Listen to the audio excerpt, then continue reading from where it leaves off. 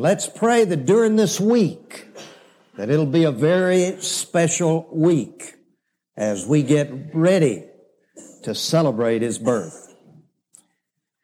Beginning in verse 8. And in the same region there were some shepherds staying out in the fields and keeping watch o'er their flock by night. And an angel of the Lord suddenly stood before them, and the glory of the Lord shone around them, and they were terribly frightened. And the angel said to them, "Do not be afraid, for behold, I bring you good news of great joy, which shall be to all people. For today in the city of David there has been born for you a Savior who is Christ the Lord. And this will be a sign for you. You will find a baby wrapped in cloths and lying in a manger." And suddenly there appeared with the angel a multitude of the heavenly host, praising God and saying, "Glory to God in the highest, and on earth peace among men with whom He is pleased." God speaks to us in His Word. Let's speak to Him in prayer.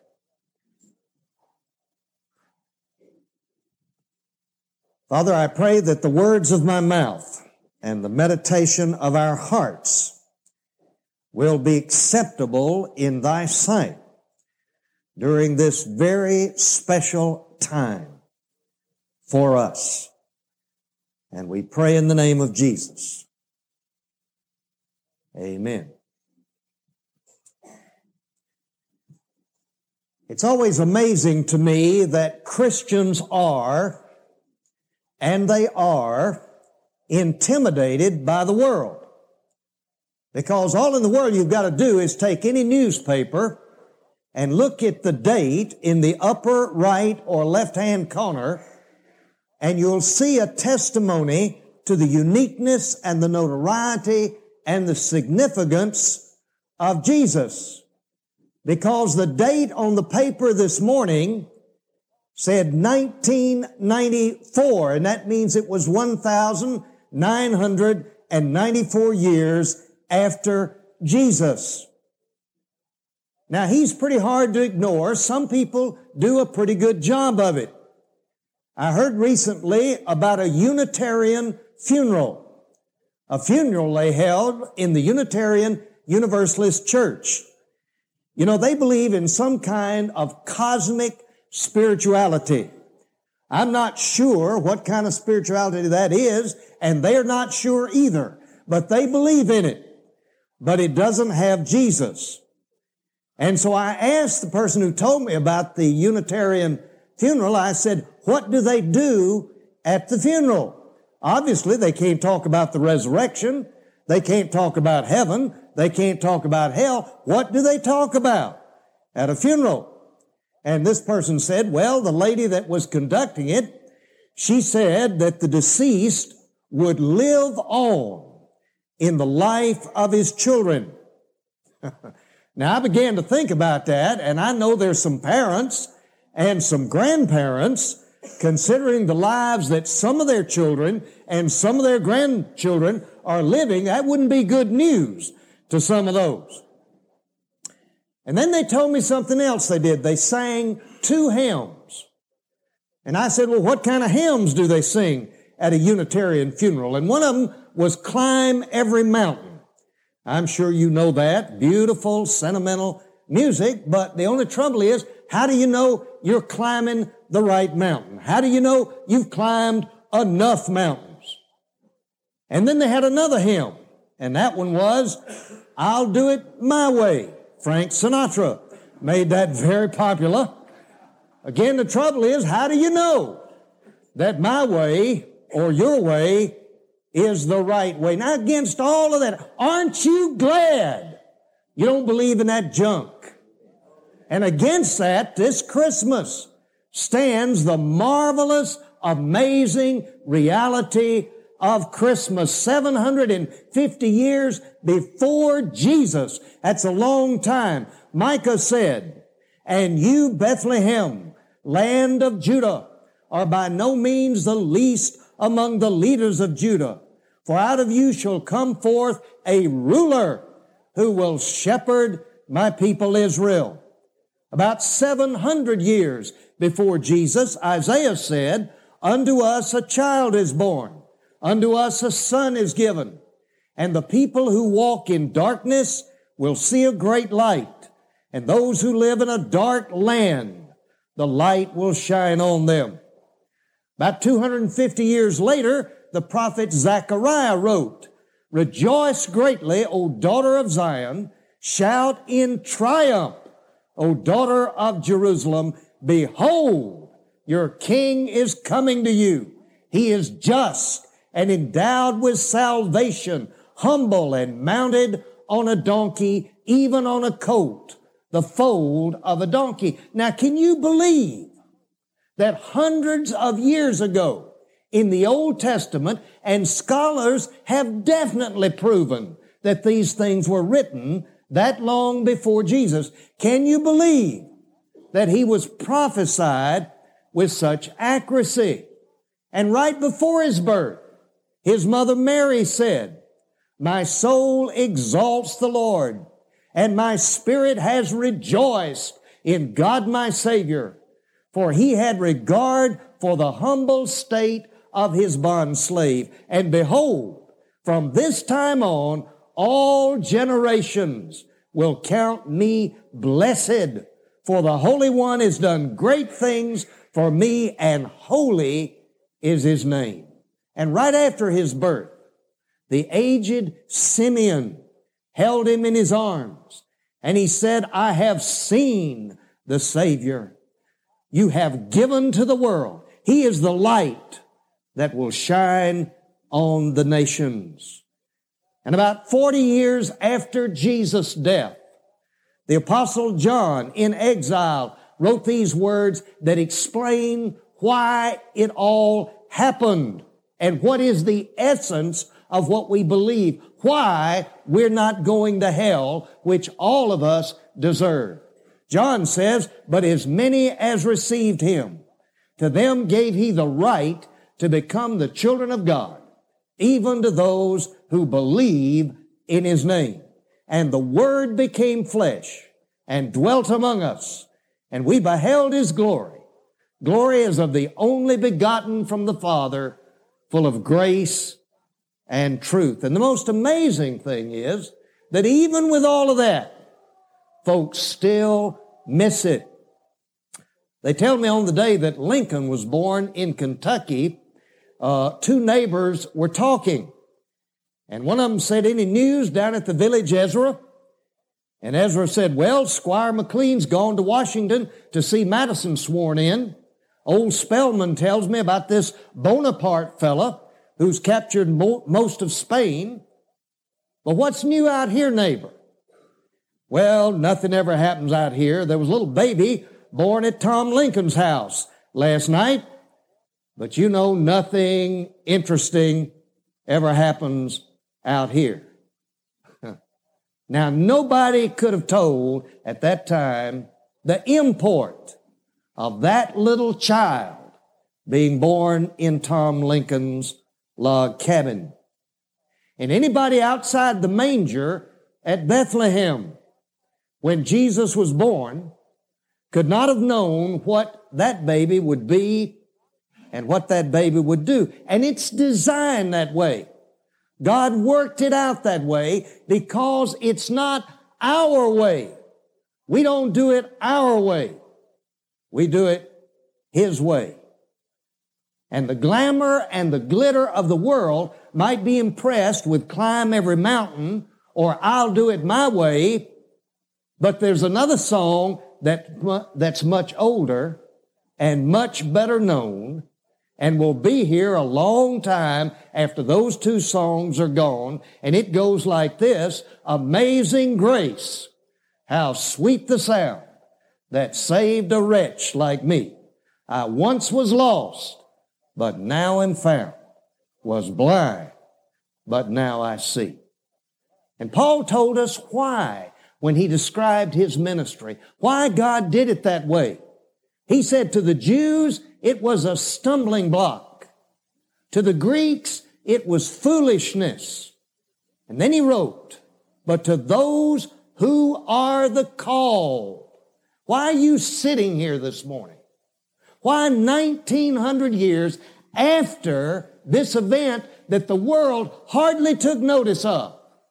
Why are you here worshiping the Lord Christ? It's because you are the called. It's because God supernaturally did something inside of you that brought you here. He worked His miracle in your life. And Paul writes, but to those who are the called, both the Jews and the Greeks, Christ, the power of God and the wisdom of God, because the foolishness of God is wiser than man, and the weakness of God is stronger than men. But God has chosen the foolish things of the world to shame the wise, and God has chosen the weak things of the world to shame the things which are strong, that no man should boast before God. Now, Paul said this, but years before he said it, Jeremiah, the prophet, said the same thing. Thus says the Lord, let not a wise man boast of his wisdom, Jeremiah wrote. Let not the mighty man boast of his might. Let not the rich man boast of his riches. Let him who boast of this, that he understands and knows me, that I am the Lord, who exercises loving kindness, justice, and righteousness on earth. For I delight in these things, declares the Lord. You know, somebody has said that the longest distance is the distance between the head and the heart.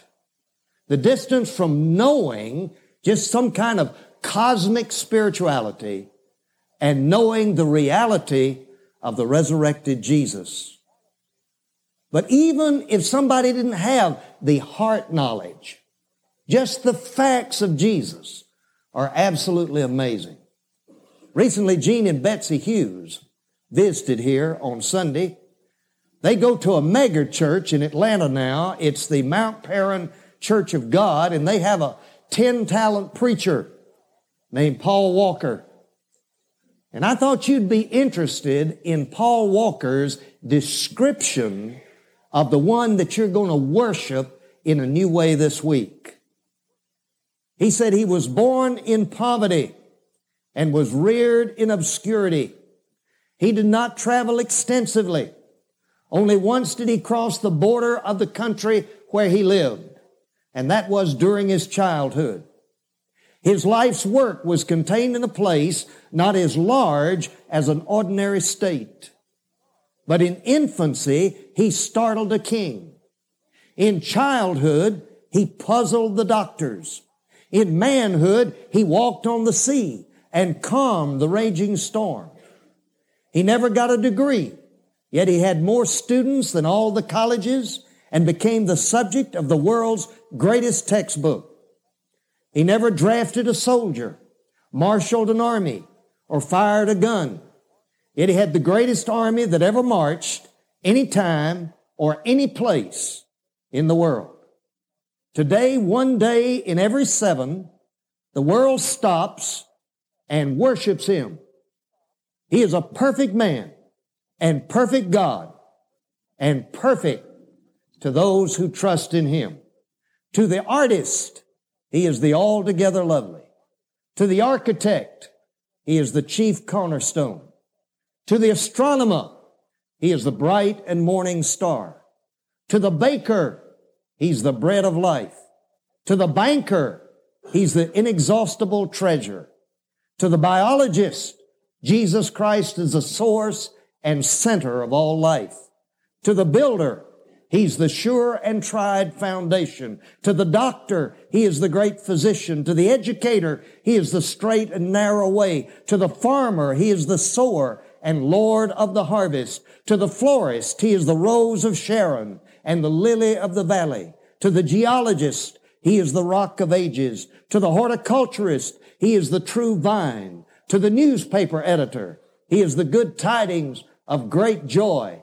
To the orthopedist, he makes the lame to walk. To the optician, He makes the blind to see. To the physicist, He knows our frame. To the psychologist, He knows our thoughts. To the preacher, He is the Word of God. To the sculptor, He is the living stone. To the student, He's the source and center of all truth. To the saved, He is the keeper. And to the sinner, He is the Savior. I will never forget my first trip to Winston-Salem. I was in college.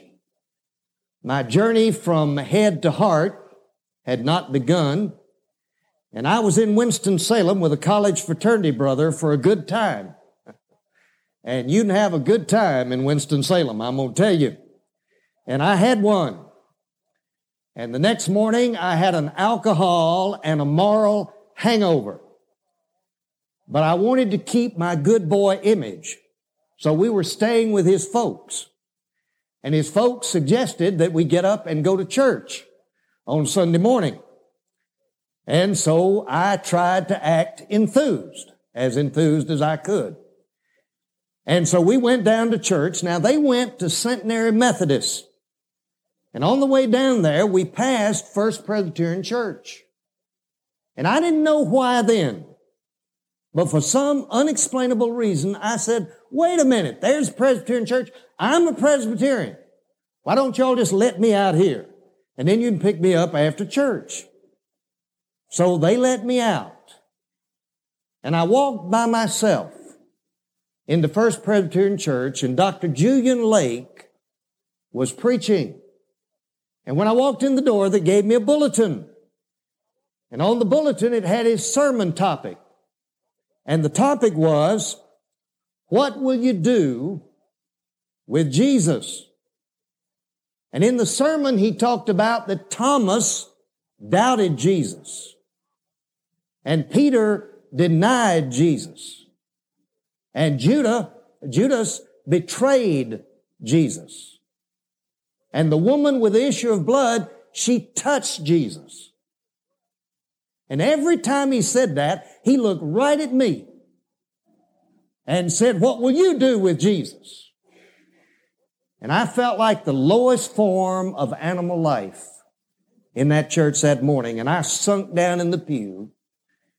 And mercifully, after it was over, I was still alive. And I walked out that church and tried to avoid everybody. But I knew one thing. I knew that I might doubt and I might deny and I might betray Jesus and I might never touch Him. But Dr. Lake showed me that morning that I could not ignore Him. And neither could some other folks. Because Charles Lamb said if all the illustrious men in history were assembled and Shakespeare should enter their presence, they would rise to do him honor.